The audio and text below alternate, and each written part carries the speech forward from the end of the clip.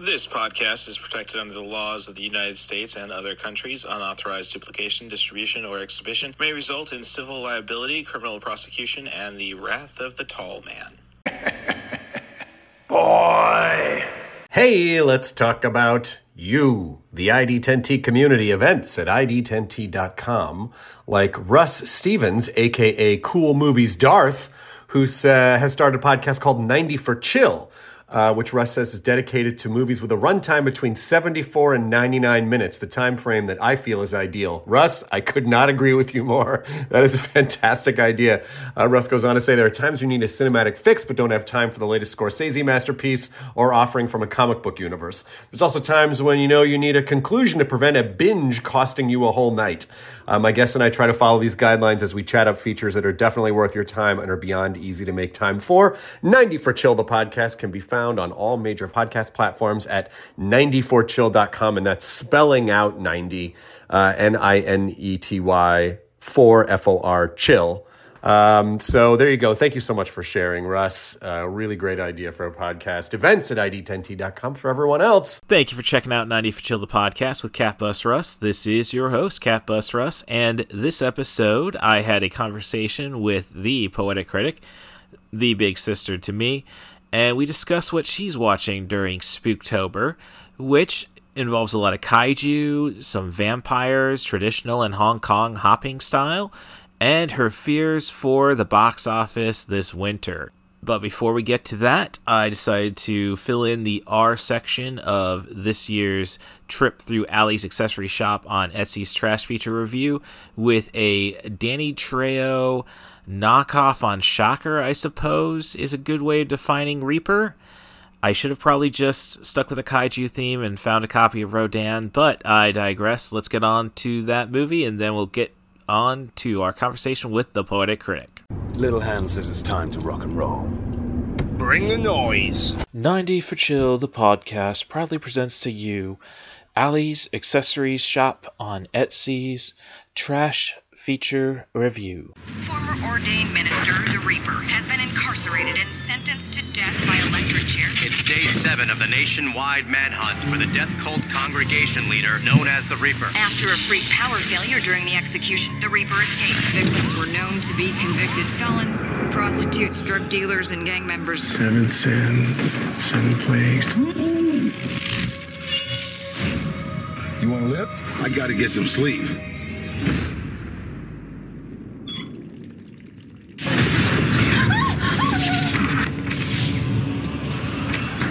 Both of you, shut up! Reaper, it's here! You're gonna need all the help you can get. To go to his hotel and finish things. No, I think you owe me.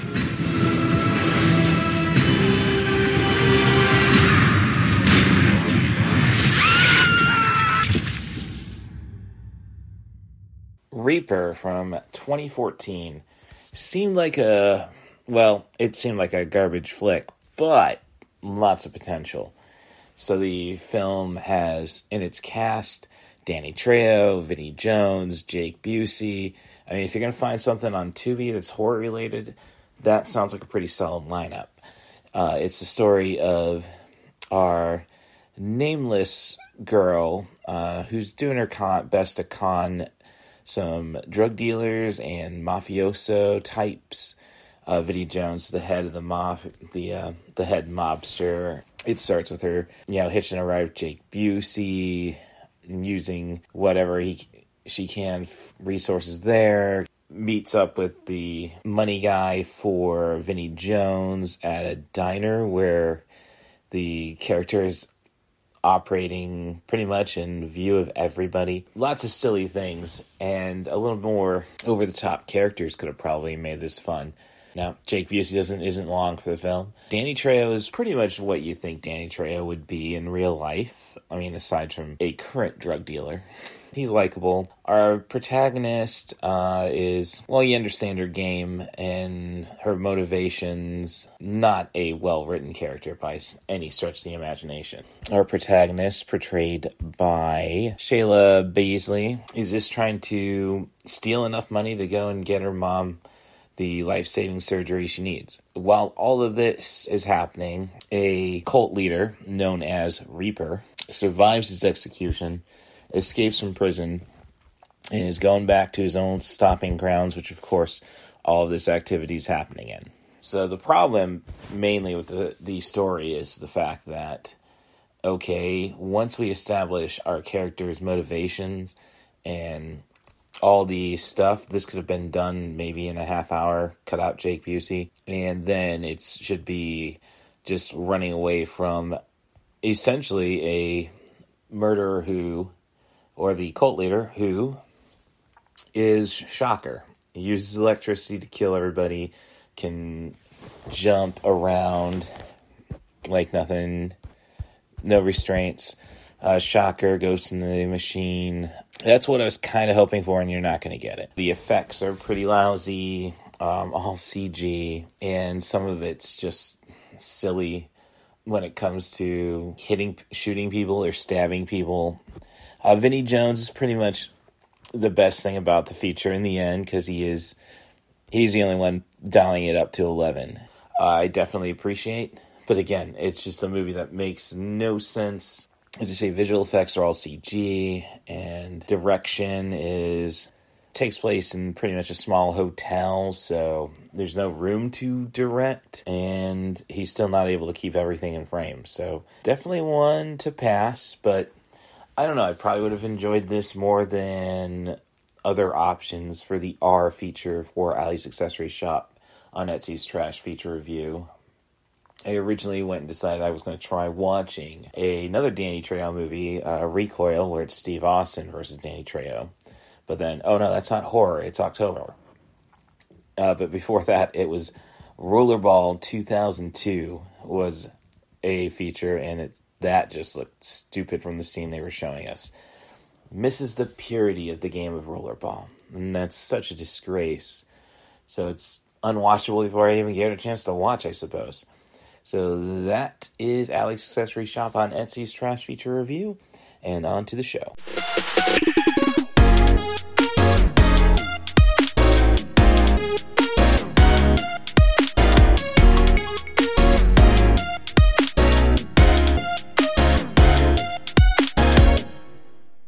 And welcome to 90 for Chill, the podcast with Cat Bus Russ. This is your host, Cat Bus Russ, and this is the in case of no guess for Spooky Month, break the SD card.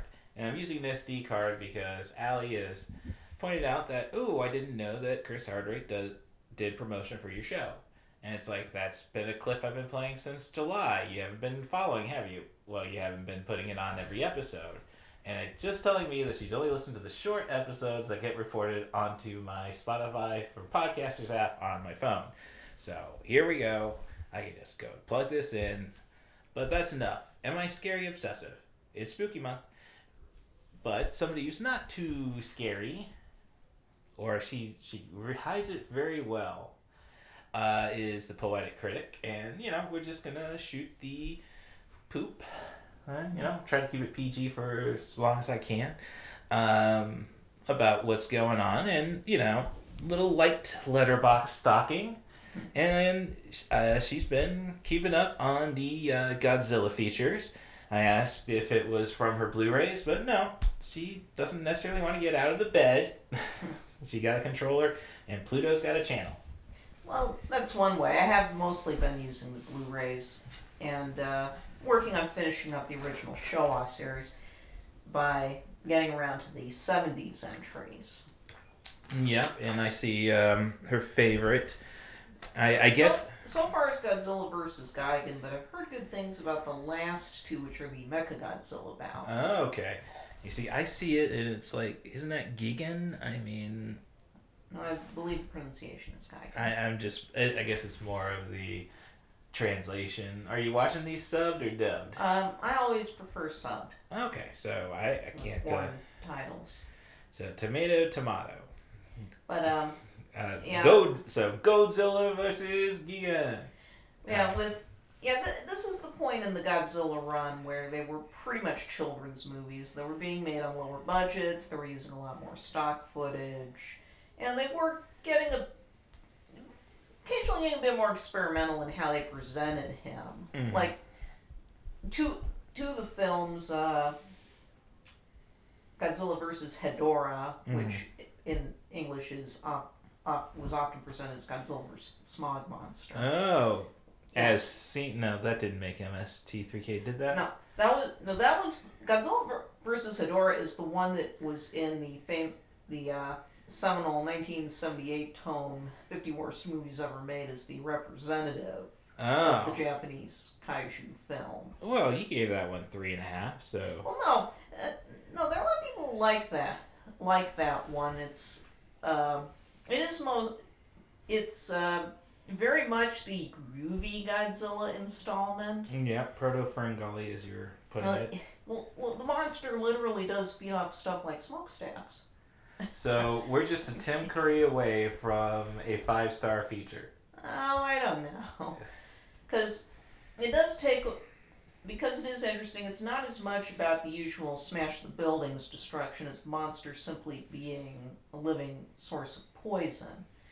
And it is one of the more interesting monsters because offhand it's the only one I can think of that's a shapeshifter in the original run. It goes between a few different forms because it's actually an alien organism that comes, but it feeds on our pollution. And this is also the one that introduced kind of an alternate theme music for Godzilla which is kind of like it's almost like a big band theme, as 50 Worst Films puts it. So it's a little goofier. Instead of the dum dum dum dum dum dum. Yeah, it's a little different. Actually, this is the point where from this film onwards so far, each of the movies has had an original theme song. Oh. And in Smog Monster, it's one about protecting the planet. Then you get to Godzilla vs. Gigan, which is a bit more serious and has quite a bit of more destruction in it, even if a lot of it's stock footage. And that is the one where, in a few scenes, by way of little speech bubbles, Godzilla talks to, I think the name of the other monster is Anguirus, because they team up in this one. Huh. Well, and he's not a big talker, believe me. Yeah. And then when you... tall guys with teeth aren't. Yeah. I mean, thinking back to Richard Keel and his Jaws. Yeah. But that one has a really interesting storyline. And then you get to Godzilla vs. Megalon. This is one of the two that Mystery Science Theater 3000 did. And it's the one that brings in tokusatsu elements. Okay. With Jet Jaguar, the robot. and has the famous Jet Jaguar theme song at the end. Punch, punch, punch. And it is very silly, and a good deal of it is intentional in how they stage, like, how the monsters fight. Because by this point in the series, they discussed this in the liner notes of the Blu-ray set, that a big thing that defined how the monsters fought in the movies from King Kong vs. Godzilla onward was growing popularity of pro wrestling in Japan. So this is very evident when you get to Godzilla vs. Megalon. It is a lot of it's played very humorously. This is the infamous drop kick. Yes, this is one where he slides on his tail. Well, But then in Godzilla vs. the Smog Monster, he's able to fly with the help of his famous atomic breath. And we're really experimenting with Godzilla's skill set in each of the films by this point. But it's interesting that you get these very different tones for what were being pushed as kids' films. And it's like children's entertainment in the way the vintage Doctor Who was seen as children's entertainment in the UK. Because when versus Gigan and versus Megalon are a bit bloodier than usual with the monster bouts than anything that they'd done up to that point, and how graphic it was getting. It's not really gratuitous or anything. Yeah. But when you're dealing with one of the new Gigan has this buzzsaw in its belly, as Larry Malton put it. That makes that much more dangerous. Yeah. And so yeah, I just have the 2 Mechagodzilla films to go, and my understanding is that's when they took a turn for the more dramatic again. Well, I mean... Well, the last one's actually directed by Ishiro Honda, the director of the original film and some of the other early installments. Okay. And aside from, I mean, I see you checked out Svengoolie's movie. Well, yeah, it's a short documentary. Oh, okay. It was just long enough to qualify as a little TV movie, and it was good. It's from last year, but, you know, I'm really fond of Svengoolie, and MeTV's really been going all in this year. They've been doing double features. Okay. On Saturday nights this month, for I think the first time. All right. Well... No, I really like the horror host shows. Yeah. Catching up with those. So, no, right. But also I've been looking at, Criterion Channel's had a bunch of interesting collections right now. Mm-hmm. Well, I see we've also gotten some vampire movies in. Mr. Vampire seemed to have scored really high with you. Yeah, to explain Mr. Vampire, it was basically it's probably too easy to just say it was the Hong Kong equivalent of Ghostbusters, and both this tone of the film and how popular it was. It took me down a little bit of a Wikipedia rabbit hole, but there was a huge craze in Hong Kong in the 80s for horror comedy kung fu hybrids. Okay, so looking at your review on Letterboxd, The Poetic Critic, I see bouncing along at a clip, and I've seen Robo Vampire, so I'm familiar with Chinese hopping vampires. Yeah, the basic idea. But Robo Vampire is not a good introduction to that. No. I'm just saying, are we getting hopping vampires in this movie? Oh, yes. Okay. This is what popularized that on movies for about 7 or 8 years. There were tons of these kind of movies being brought out. And Mr. Vampire, which was a series produced by Sammo Hung, who also did the proto-film in this genre, a film called, depending on the translation, Spooky Encounters or Encounters of the Spooky Kind. And that has a long sequence with a hopping vampire in it. And from there was this whole series of movies called Mr. Vampire films, which... Only the last one was an actual sequel to the first. Okay. They were all movies just taking hopping vampires as a jumping off point, so to speak, for horror comedy adventures. Okay. They have the same actor in most of the films as the good priest who serves as to head up heroes, and They give him 2 wacky sidekicks. There's often a romantic subplot where one of the sidekicks gets seduced by a ghost. Pretty female ghost too. Yeah, that's what happens when you're the Aykroyd. And another vampire movie you saw, which I don't know why the Cinema Snob video wasn't enough for you. Billy the Kid versus Dracula, starring John Carradine. Yes. It was the 3rd time he played the character. Oh, wow. Well, he was the substitute after Bela Lugosi didn't want to reprise the role for Universal. He started doing the crossover films. He was brought in. Oh, okay. And he did a pretty good job.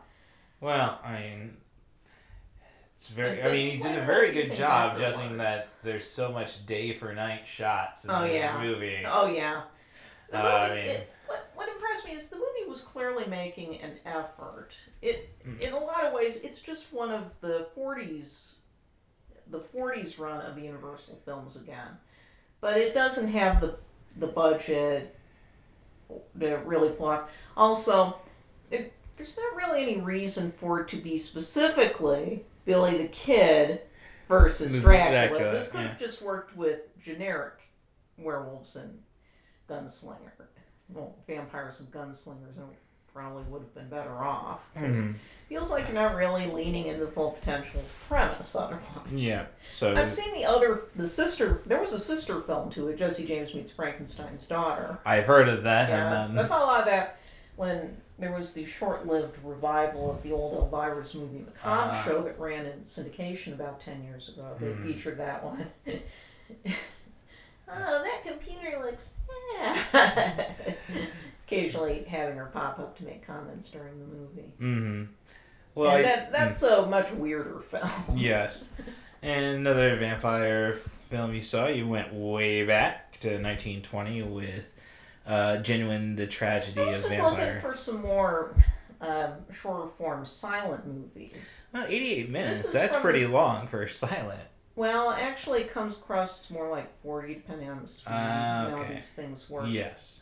I'm not sure if there's longer restorations out there. It's often hard to tell.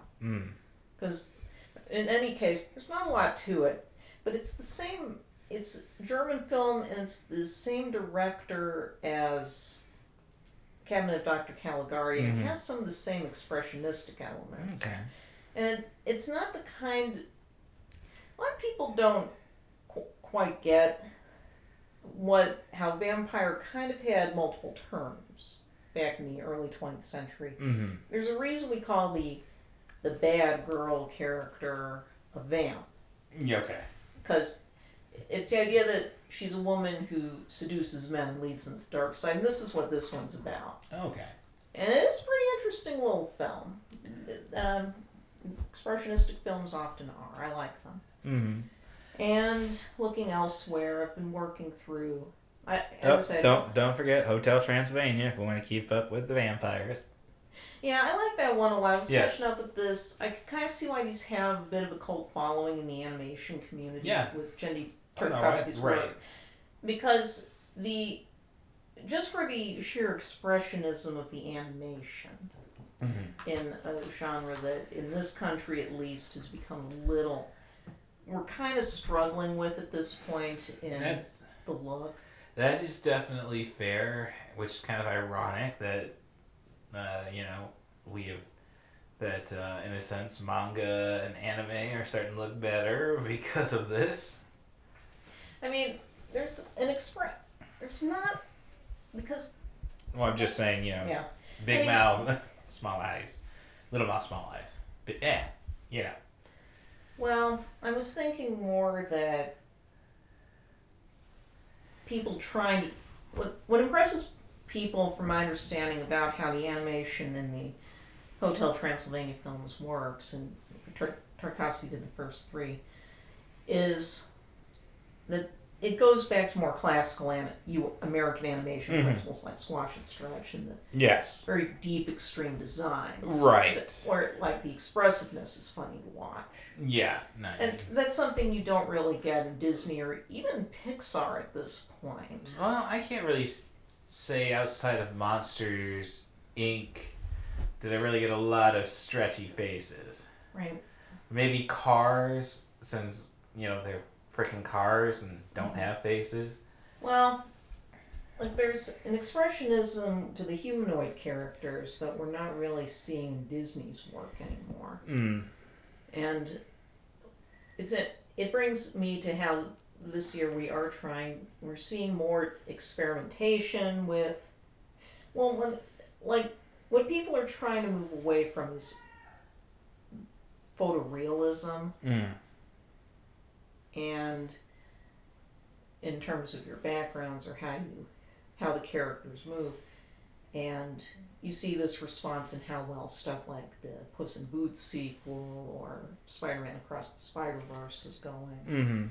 Or what Disney seems to be attempting with their big Thanksgiving title this year, Wish, although I don't really see an appreciable difference between what that movie looks like and what the Frozen movies do.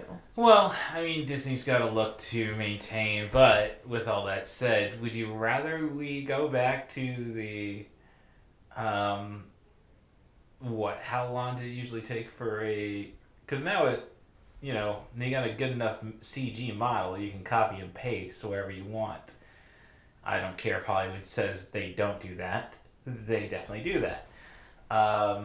Back to how long it took for movies to come out back when we were growing up. We had 2 years between The Little Mermaid and and Beauty and the Beast, and you said, well, there's Rescuers Down Under and DuckTales, but there was no real big 93 movie that comes to mind during the Disney Renaissance between 92's Aladdin and 94's The Lion King.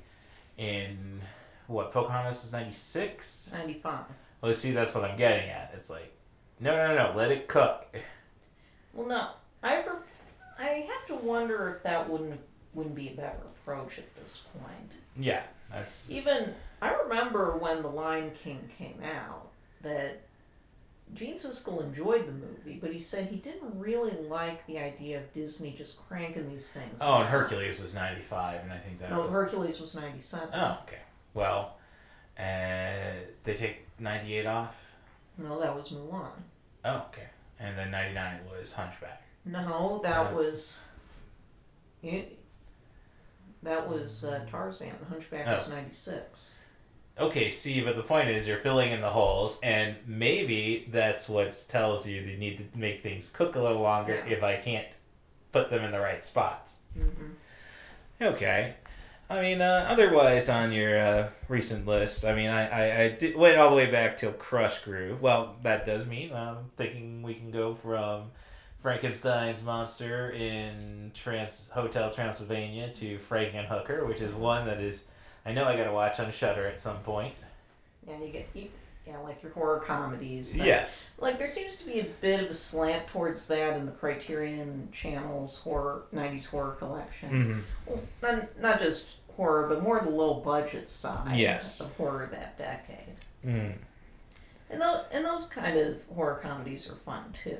Yeah. But I mean, it seems like I've seen Bride of Reanimator, but this one seems to be like, all right, yeah, I could probably use Jeff Combs, but it definitely seems to not take itself overly serious. No, it's very much a comedy. Yes.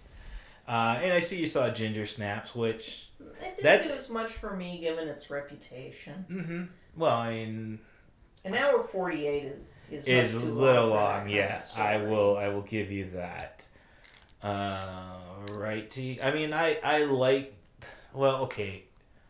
Maybe me being the same age as the actresses is like, yeah, I'm kind of getting into it. And Catherine Isabel's done a lot of fun movies. Mm-hmm. Like, if you want to... like, it's fun when I think back. I mean, she's done couple movies, the Soska Sisters, American Mary, and See No Evil 2 with Kane, which really makes up for See No Evil 1. But it's... Mimi Rogers is good. I think a little more of an adult look at these crazy kids could have helped. Mm-hmm. I mean, all you got is Mimi Rogers and the principal. Yeah. But yeah, it's I've seen the entire trilogy. So, I've got more titles to work through. Yeah. Right.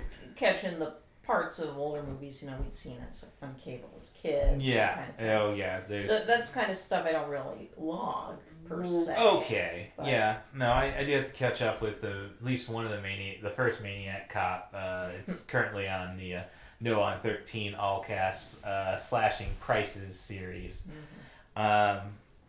But let's see. Otherwise, I mean, if you want to talk about the future of cinema, we can get to there. But the future of physical media. A coworker of mine at my liquor job told me that an electronics store, and I've checked the internet, Best Buy is doing away with physical media for films. Video games, and it's obviously why the video games, because the Sony, Nintendo, and Microsoft don't want to stop selling video games. Right. So. But yeah, there's been talk about more and more attempt. It's been okay. We seem to be culturally on the fence about physical media at this point, because for every report you hear that places like Best Buy aren't going to sell them anymore, then you get on the other side of the coin how companies are boutique companies like Criterion Collection, Arrow, Arrow, Severin, Vinegar Syndrome. That was what I was trying to think about when I was talking to a friend. Yeah, they are really thriving right now. Mm-hmm. Or Kino Lorber. Yeah. Have really been thriving lately because they're dipping into a lot of these more obscure titles, and what the big studios now count as obscure these days seems to get wider and wider when you see all the 80s and 90s big studio titles that Kino Lorber has to pick up because the big studios won't do anything with them. Mm. Well, it's like we're suddenly really on the fence on where that's going, especially as the streaming bubble is, if not one can argue it's already burst. At the very least, it's deflating quick. Oh, no, the moment that Max is now saying, hey, subscribe and we'll give you a month of Bleacher Report, or telling us, hey, go to AMC Plus. Yeah. I mean, it's just like, well, it's turning into side, cable. Yeah. And that's yes. That's why I agree that... Well, a lot of us really prefer cable. You see where ad-supported services like Pluto TV and Tubi are just thriving at this point. Mm-hmm. Again, because they're picking up a lot of the catalog titles again. Mm. You look at Pluto TV right now, they've got an improving 24/7 selection. Tubi, of course, is thriving. It's in a lot of ways it can work as a poor man's Criterion channel, depending on your tastes. Mm-hmm. I know I watched a YouTuber, can't remember what it was, but he was basically just offering, hey, here's the 15 most effed up movies you can see on Tubi right now. Well, you've seen the new ad campaign Tubi's running. No, I haven't. I've just started seeing it, actually. Well, YouTube has started showing me, oh, you only got a blowjob at this first date. You need a 3-minute video about this sex toy. Never mind the bare hoodie. I'm not getting the good ads. I don't know what you're doing. Well, Tubi and this is during stuff I've seen on Pluto TV. Mm-hmm. Tubi's running a Find Your Next Rabbit Hole that's saying stuff. On Tubi, you can find shows, telenovelas about drug smugglers who use obscenely long boats. Or stuff gags like that. Okay. But another thing is Disney has announced they are no longer going to do physical media releases in Australia. At the same time, they're finally bringing out some of the earlier seasons of the Disney Plus originals in hard copy format in this country. Yeah, and Steelbook. I'll give them credit for that. So and overpriced. It's a weird time right now, and it's going to be interesting to see where we come on the other side. Yeah. And it's similar to what we're seeing theatrically right now. Because, I'm glad to hear about the thriving market. It looks like there's more and more of a thriving market for special event things like this Taylor Swift concert film or the upcoming Beyonce movie or various Fathom events, because they added a bunch for the end of the year. And one of the things that struck me is that there definitely more of a push to get older titles back in theaters, if only to mark an anniversary or for no real reason at all. We knew in advance that they were going to do, Fathom Events was going to do a Christmas Story 40th anniversary in December. But Universal's also just going to bring out How the Grinch Stole Christmas, the version with Jim Carrey, for a few nights that month. In the UK, Studio Canal has announced that in the UK, Studio Canal has announced they're doing a 4K reissue of Santa Claus the Movie, tying into a new hard copy media release. But they're going to do a theatrical run for it over there. And I really think a lot of this is stemming from the fact that there are just not a lot of big ticket titles coming out over November, December this year. Well, you gotta spread out your lineup to cover the fact that you couldn't make more stuff. Yes, the strike was a big issue and remains one. Yes. But it still seems like studios were not really pushing to do big, wide release titles anyway, if they feel they have to. I mean, Dune Part 2 was going to be huge, and it'll probably do fine next March, but it's not going to be the same environment it would have had if it had come out at the end of this month. Because, for one thing, Warner Brothers currently has the next Monsterverse movie opening shortly after that, also for that month. And that means taking away IMAX screens, when Dune Part 2 was pretty much going to get IMAX for all of November. But as it is, in November, the offerings are really thin if you're looking for a big general interest title. Well, let's just say I'm into the Marvels. And no, everything I get to see trailers for, the Poetic Critic poo-poos on. I'm sorry. You had me sold with Oompa Loompa Grant. Having seen the final trailer, which was dropped this week for Wonka, that one leans on Hugh Grant as an Oompa Loompa like a crutch. As it... That's not a crutch. That is a foundation. Like they're showing like whole scenes at this point of just that, and it doesn't speak well for what the rest of the movie is if they don't want to focus on the fact that, one, this is a musical. Okay. There's no indication in the trailers aside from Grant singing the Oompa Loompa versions of the Oompa Loompa song that we're going to get songs. Okay, but both Willy Wonka movies we've had since 1971 had songs. Yeah, so why would you be ashamed of bringing up the songs in your trailer? Like, I don't know. I don't know what to say. I never really got to see the trailer for Willy Wonka. It was a VHS tape we played the hell out of when we were kids. Sorry we didn't ask Uncle Jimmy, oh yes, can you go and give this a special treatment process? Like, it was VHS. We didn't know that you were going to at least get the trailer with every DVD purchase you made. Right, but... Unless it was from a lower brand or Sony in the early noughties. Like, I'm just not... I get pissed whenever I have to turn off the air conditioner so I can listen. So, oh great, no subtitle track on the Wraith. Yeah, but with Wonka, it just seems so twee for a Willy Wonka movie. That is the essence of Timothée Chalamet. Well, that's the thing. Maybe everyone kind of had a hope that he could pull this off, but more and more, I think people are having their doubts. This is the big gamble he's taking. He can prove we can finally forget about Johnny Depp. Get over him.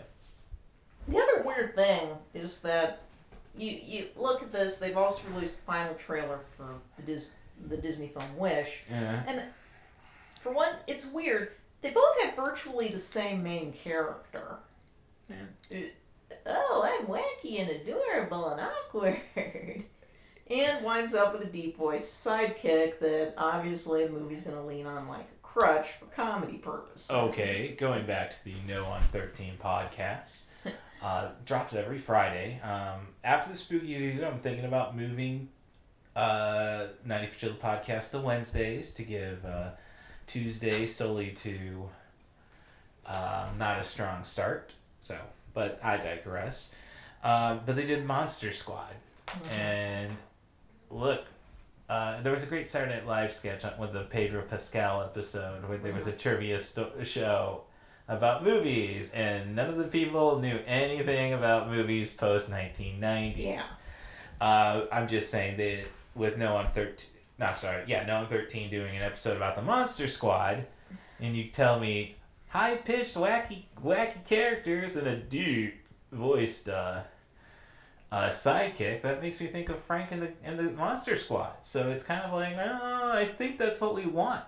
I don't think so. No, if it was more like... It is kind of weird that Wish just gives off to me the vibes of one of those 80s shenanigans fantasy movies. The kind that Amblin made a lot of. Harry and the Hendersons, or Yeah, I know that was a DVD I got for Christmas once, and I just never opened up. It's like, or Batteries Not Included. that was especially. one. That one had the cute robots, but that was a pretty heartless movie after that. Or is it something like Solar Babies? Which, the more you keep saying, this is Solar Babies, and I'm saying, no, it's City of Lost Children, and it's like, you're just telling me to watch Solar Babies. We can all agree we're going to skip the Serpent and the Songbird, correct? Hunger Games? That's the Ballad of Songbirds and Snakes. Wait, see? I'm just telling. I got the snakes. I got the bird. And that's one of the only other big November releases, though. Yeah. I'm sure there's some interest in Napoleon, but I'm not sure that's the kind of film people are going to rush out to go see on Thanksgiving weekend when they've got two animated musicals on the market. Yeah, no, I would have probably just got your. It all depends on how much money was dropped into it, I suppose, because that sounds like something, you might want to just drop it late December, get your Oscar nod. And then you get to December, and for a few weeks, there really isn't anything that's going to draw in the general public. There's a bunch of awards contenders, but I don't know how wide something like that. I can't remember the titles, they kind of blur together. Mm-hmm. Until you get to Wonka in the middle of the month, and then after that there's the Aquaman sequel and Migration next. Yeah, the Illumination cartoon, and that's about it. Yeah. Well, so there are people looking forward to the musical version of The Color Purple. I'm not. I don't need my songs with domestic abuse. The Simpsons proved it doesn't work. Stella, can't you hear me yell? Like, no. There really is it, and I do think that there's kind of this void and I'm not that Phantom Events is trying to fill. Well, thinking of musical and domestic abuse, again, I'm not a fan of Little Shop of Horrors. Mm-hmm. But once we eat Steve Martin, I'm kind of out. Yeah. Have you ever seen the director's cut? Oh no! I do love the finale, but I get bored with all the melodrama, trying to yes, our nerdy hero who murdered. Well, the point of the stage, how it plays out in the stage play, to put it simply, is much closer to the original source material. Oh, I would imagine. The director's cut, pretty much the whole last half hour or so is different because it does see through the story to the logical endpoint of Seymour making a deal with the devil. As another critic put it, it ends with Audrey 2 taking over the world. and the story goes was that the reason it didn't go out that way was it completely bombed in test screenings. Right. Well, I think about it. It's like, well, not everybody's gonna die. They need a food supply. So, and Earth will be forever protected against those aliens from Rick and Morty who want a musical performance. We're gonna win that competition every time. But more power to Audrey too. Yeah. But I just haven't felt. I think some people have been pointed out that we were all just getting back into going to theaters again, and we were seeing a few genuine events come up, like Barbie and Oppenheimer doing as well as they did, or how Elemental, even if it was not quite enough to be profitable on that giant budget, held on for much longer than people expected. Oh no, I think it might make its money back on. No, it'll probably be fine in the long run, but that isn't really what the studios want right now. They need to see results very quickly, and for a lot of these movies, that's just not happening. No, it's. I don't know. I did get out to this theater 2 weekends in a row to see Expendables 4, which really chickened out on the ending. Like, all we needed was Terry Crews flying the helicopter. And I don't need to find out, oh yeah, and Sylvester Stallone's just a straight up murderer, not one who's got code.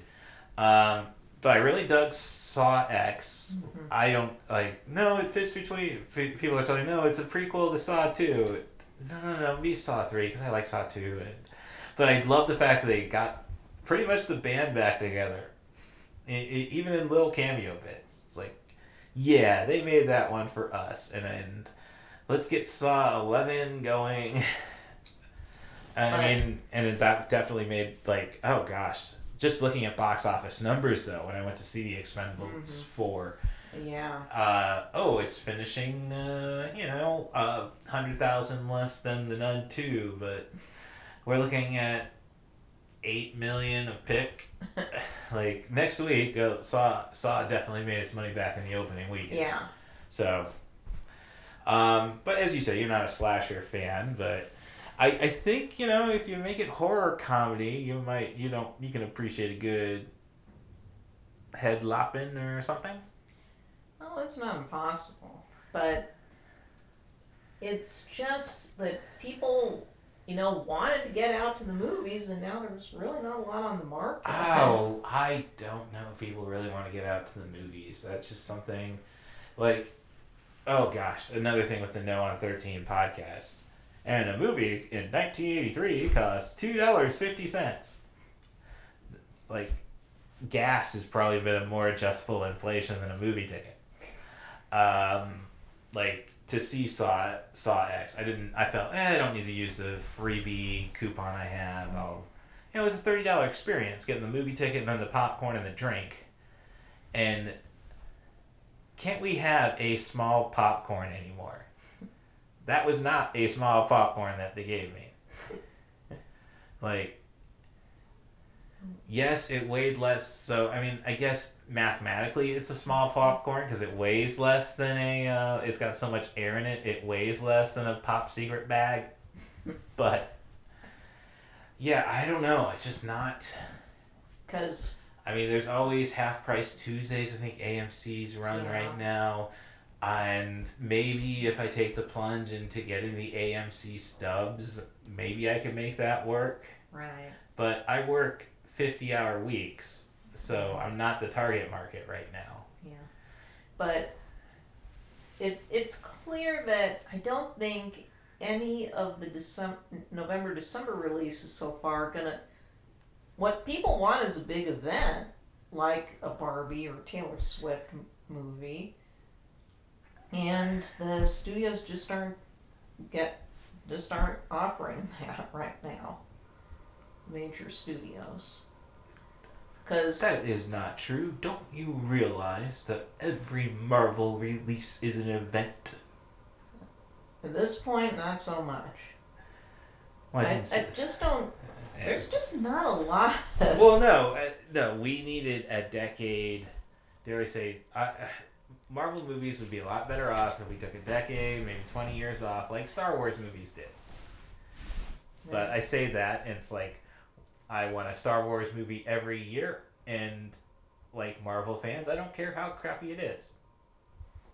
Well, I'm not sure it's an issue of Marvel fans not caring anymore, given... No, I think it's the general...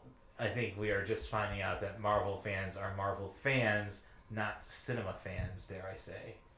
I'm saying that people who go out to movies do want more than just comic books. Mm-hmm. And they just benefited from a 15-year run. Yeah. Because, you look at the other titles, because, as I say, Ballad of Songbirds and Snakes doesn't seem to be drumming up a lot of interest. I don't know. It could surprise. There's not, as I said, Wish and Wonka don't seem to be getting a lot of enthusiasm unless you're totally in the tank for Disney as a brand, or Timothy Chalamet respectively. But I think Disney really stepped in it with the second trailer for Wish, the full-length one, because a ton of people after seeing that were on the villain's side. Well, I don't necessarily... It's been a while since we had a villain to cheer for, so I... Yeah, basically, the conflict comes when our heroine...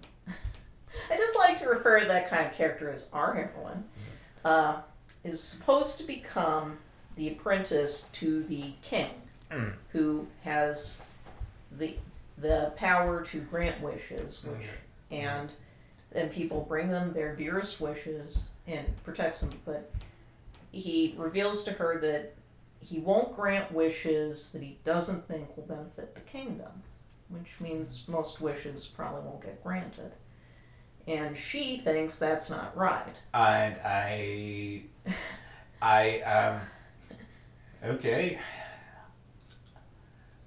I'm gonna say that the king so is the king here we go. So is the king the antagonist? Yes. Okay, so no. Now we're getting political here because it's a classic Disney style villain like Jafar and Maleficent. Right, and I'm saying that, what I'm saying is that I'm thinking like, okay, that only benefit the kingdom. Well, I'm here for a goat-led revolution. So no, you've just sold it. See, you've sold me further on this movie. Well, that's the problem though. The trailer doesn't goats. make it clear why the king isn't good. Well, that the king has really got this huge ego and is just trying to have a hold on power. But the trailer doesn't make that clear, and a lot of people didn't understand why he's supposed to be this bad guy. Because he is a freaking bad guy. Because you're like, what's a wish going to do harm? That's just it. Well, what is the plot of any comedy movie where a character gets the power to grant their wishes or other people's wishes? Well, what happens when the regular person gets that power? Shenanigans. Yeah. And I'd rather live in a world of constant shenanigans than. So you ever have a lot of people thinking, "Oh, is this going to be like Bruce Almighty?" No, but see, again, this is like why we like Bruce Almighty, making Steve Carell try to save the world. That was a dumb idea. Believing that Morgan Freeman would be the type of God to go and drown us again. Well, yeah. If you've seen the movie, it was a little more complicated. But I'm just saying that's a premise. I'm not like. I don't want to see evil Morgan Freeman. He wasn't. No, I'm saying that the concept of it, I don't know. It's but I'm just saying it's like a power to it's for somebody. So we're cutting hair. It's just basically like, I can do it, but I don't want to. Mm-hmm. Is kind of be like. Giving I don't know what her wish is, don't want to. Keep your golden books to yourself. Well, you heard the song in the trailer. I haven't watched the first trailer. I didn't really. I'm watching. I didn't really pay. I guess I didn't pay attention to the song. I'm just seeing it's not a spoiler because the whole. Because the star comes down because she wishes her people had more than they have now. Okay. Well, that's all her wish is. I'm just watching the visuals and hearing the from the people, from the studio, and then I get a talking goat voiced by Alan frickin' Tudyk, and it's like, don't like mute chicks, don't like goats, but mute chicks and goats. Sign me up. I'll buy season tickets.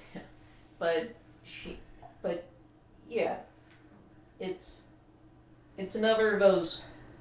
It's another of the wacky Disney heroines we've been getting since Anna in Frozen, maybe Rapunzel in Tangled. I guess here's where we're at.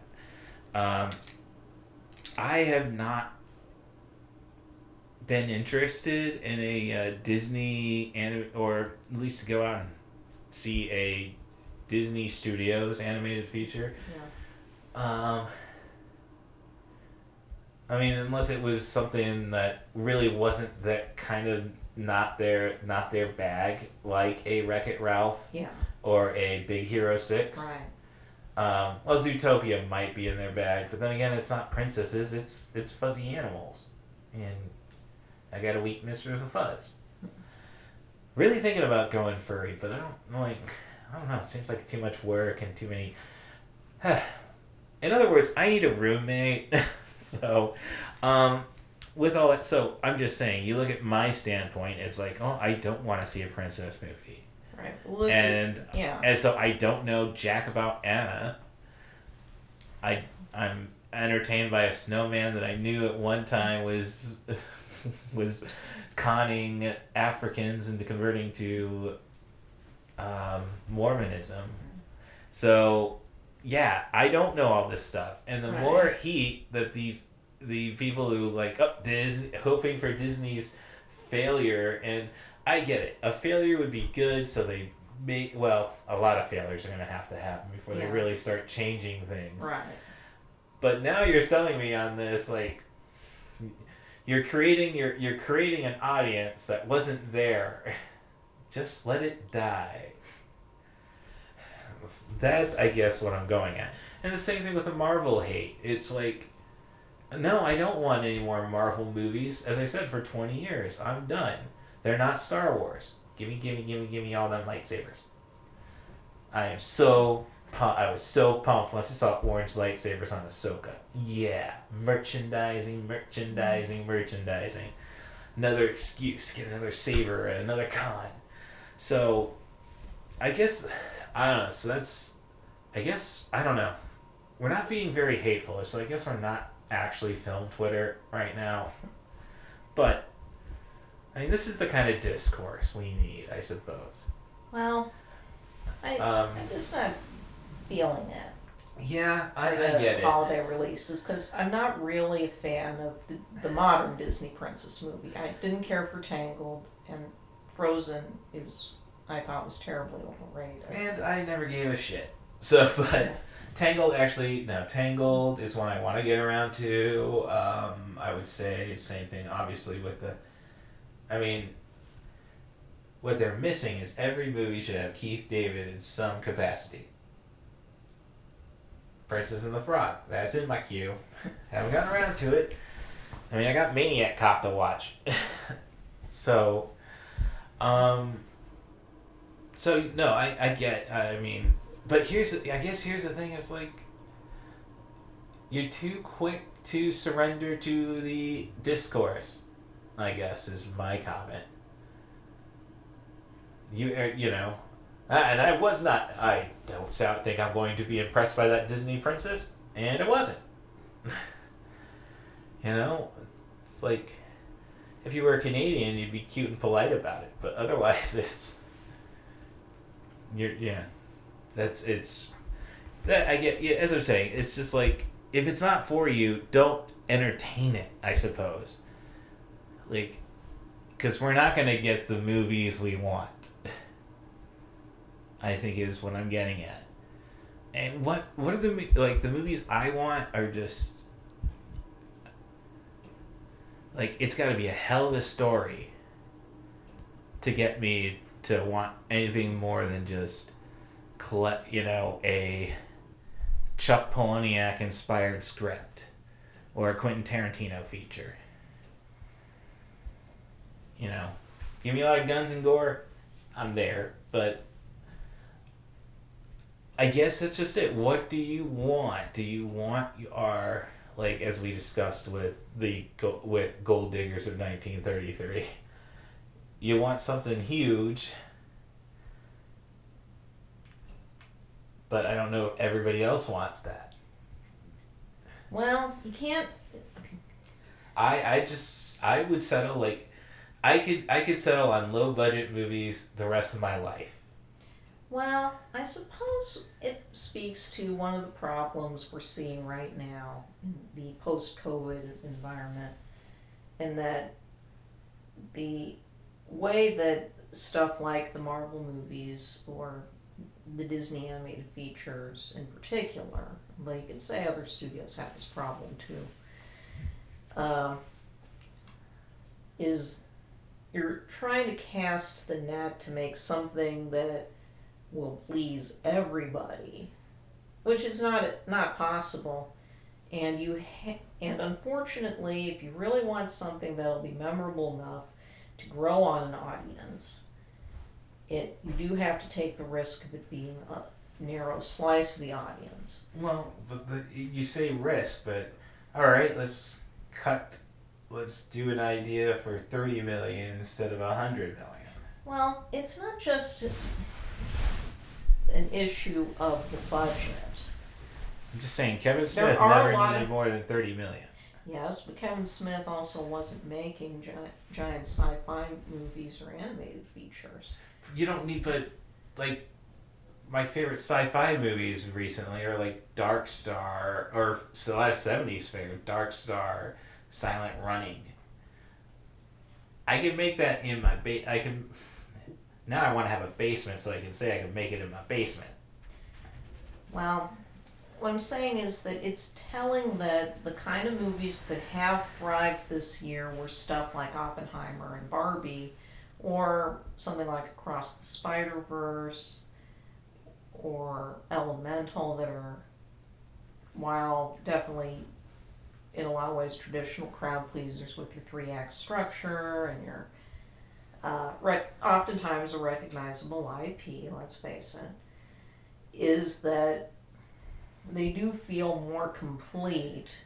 And that one thing that bugs people about Marvel movies, and this is a problem that affects the Disney films like Frozen, is that you know exactly where the jokes are going to be placed. You know that they'll never let a serious moment land without making some kind of joke a few seconds later.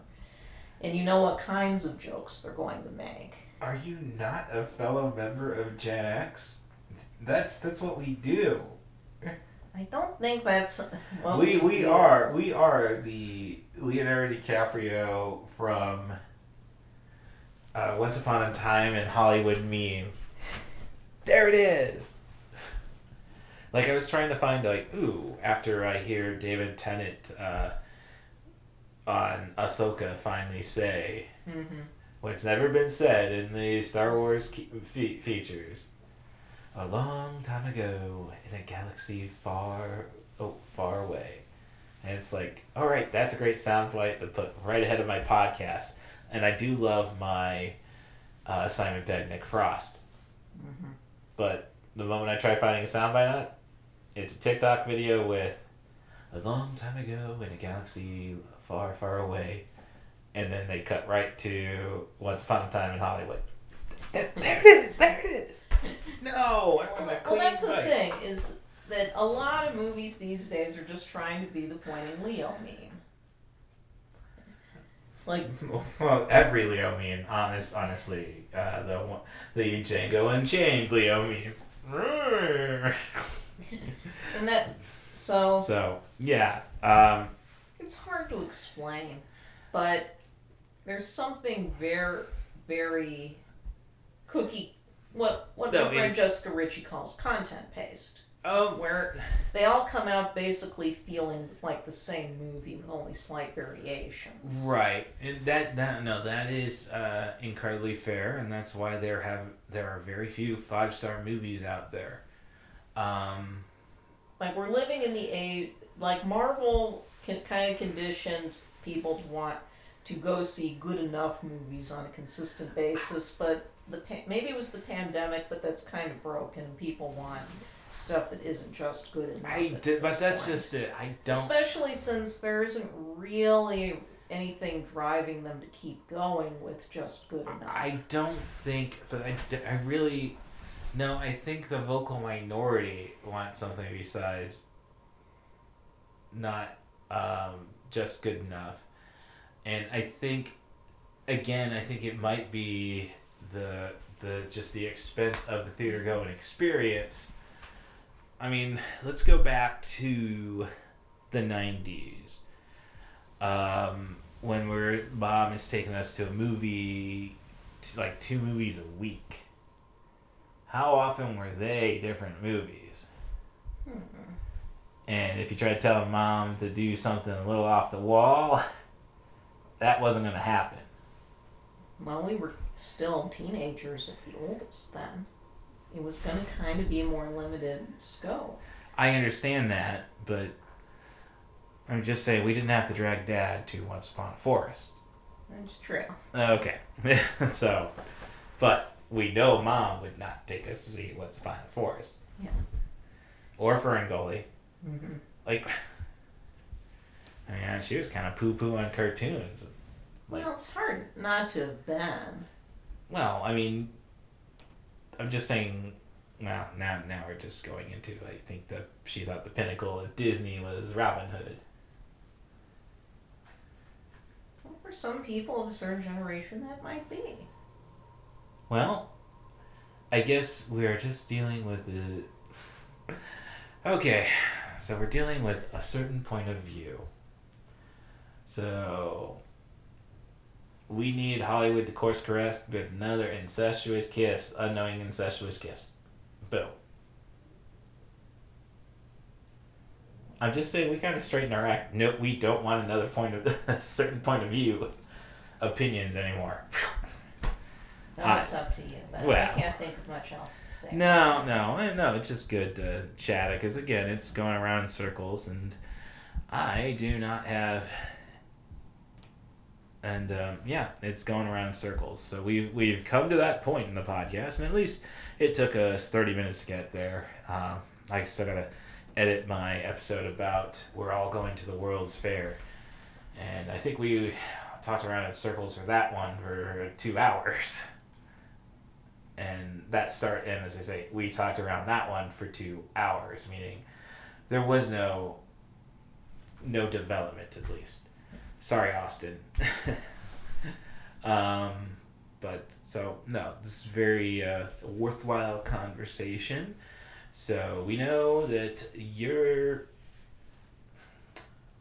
got your Criterion channel. I mean, isn't that another problem with the streaming, is that we can get comfortable now? What do you mean? Well, you have your Criterion channel. Uh-huh. So nothing is happening in the theaters. Well, that's no big deal. Well, that's true. It is the way streaming affected how people relate to the movie-going experience. And we do can't not be underestimated. And I can tell you that the AMC in Peoria does not have the cool seats that the AMC in Rosemont had. So I'm just saying, no reclining, no table for my snacks. It's not as fun as it is elsewhere. I'd say the grass is always greener, but do you recall seeing any real grass in Rosemont? I don't think so. Yeah, so the AstroTurf is always greener is the lesson tonight. So you can, if you want to know what the Poetic Critic is watching, she's on Letterboxd at ThePoeticCritic. I'm on Letterboxd with CN Darth. That C is in cool, M is in movies, Darth is in a Sith Lord. You can still follow me on Twitter at CatBusRuss, and on Mastodon's at Russ Stevens at mastodon.social, where I usually go and put the best content from that and share it on Twitter. I'm trying to get this migration going. I'm looking into Threads. Not willing to commit yet. And I would love a Blue Sky invitation. Somebody? Anybody? So we'll hopefully have a great wrap up for the rest of Spooky Month. Otherwise, my only other spooky story is I got on eBay after finding Hellraiser 5 Inferno and Hellraiser 6 at Disc Replay in Champaign. And I went to eBay to find a copy to find Hellraiser 3 and 4. Got in a double pack, just picked up today, visiting my folks. But I stopped in Bloomington. You know what they had there? A Miramax 6-pack. No, it did not have Hellraiser 1 and 2. But it had Hellraiser 3 through 8, I guess it would be. And it's like, well, that is the one. 8 is the one with Lance Henriksen and Henry Cavill, but the cinema snob is too good at his job. So it's like, I guess I should be happy that I spent way too much money on 4 movies instead of getting 6 bad ones. Let's end it on a more suitable note. Thanks, Station Marie Harden, for keeping an eye after me, making sure I stay out of too much trouble. And I hope you're doing the same to everybody else you touched in your life. And I hope you're smothering going full Elvira Duff on Skimble Shanks, the one-eared angel. He'd like it. I promise. Thanks for listening to 90 for Chill, the podcast. Thank you again, the Poetic Critic. Can I hear a wahoo?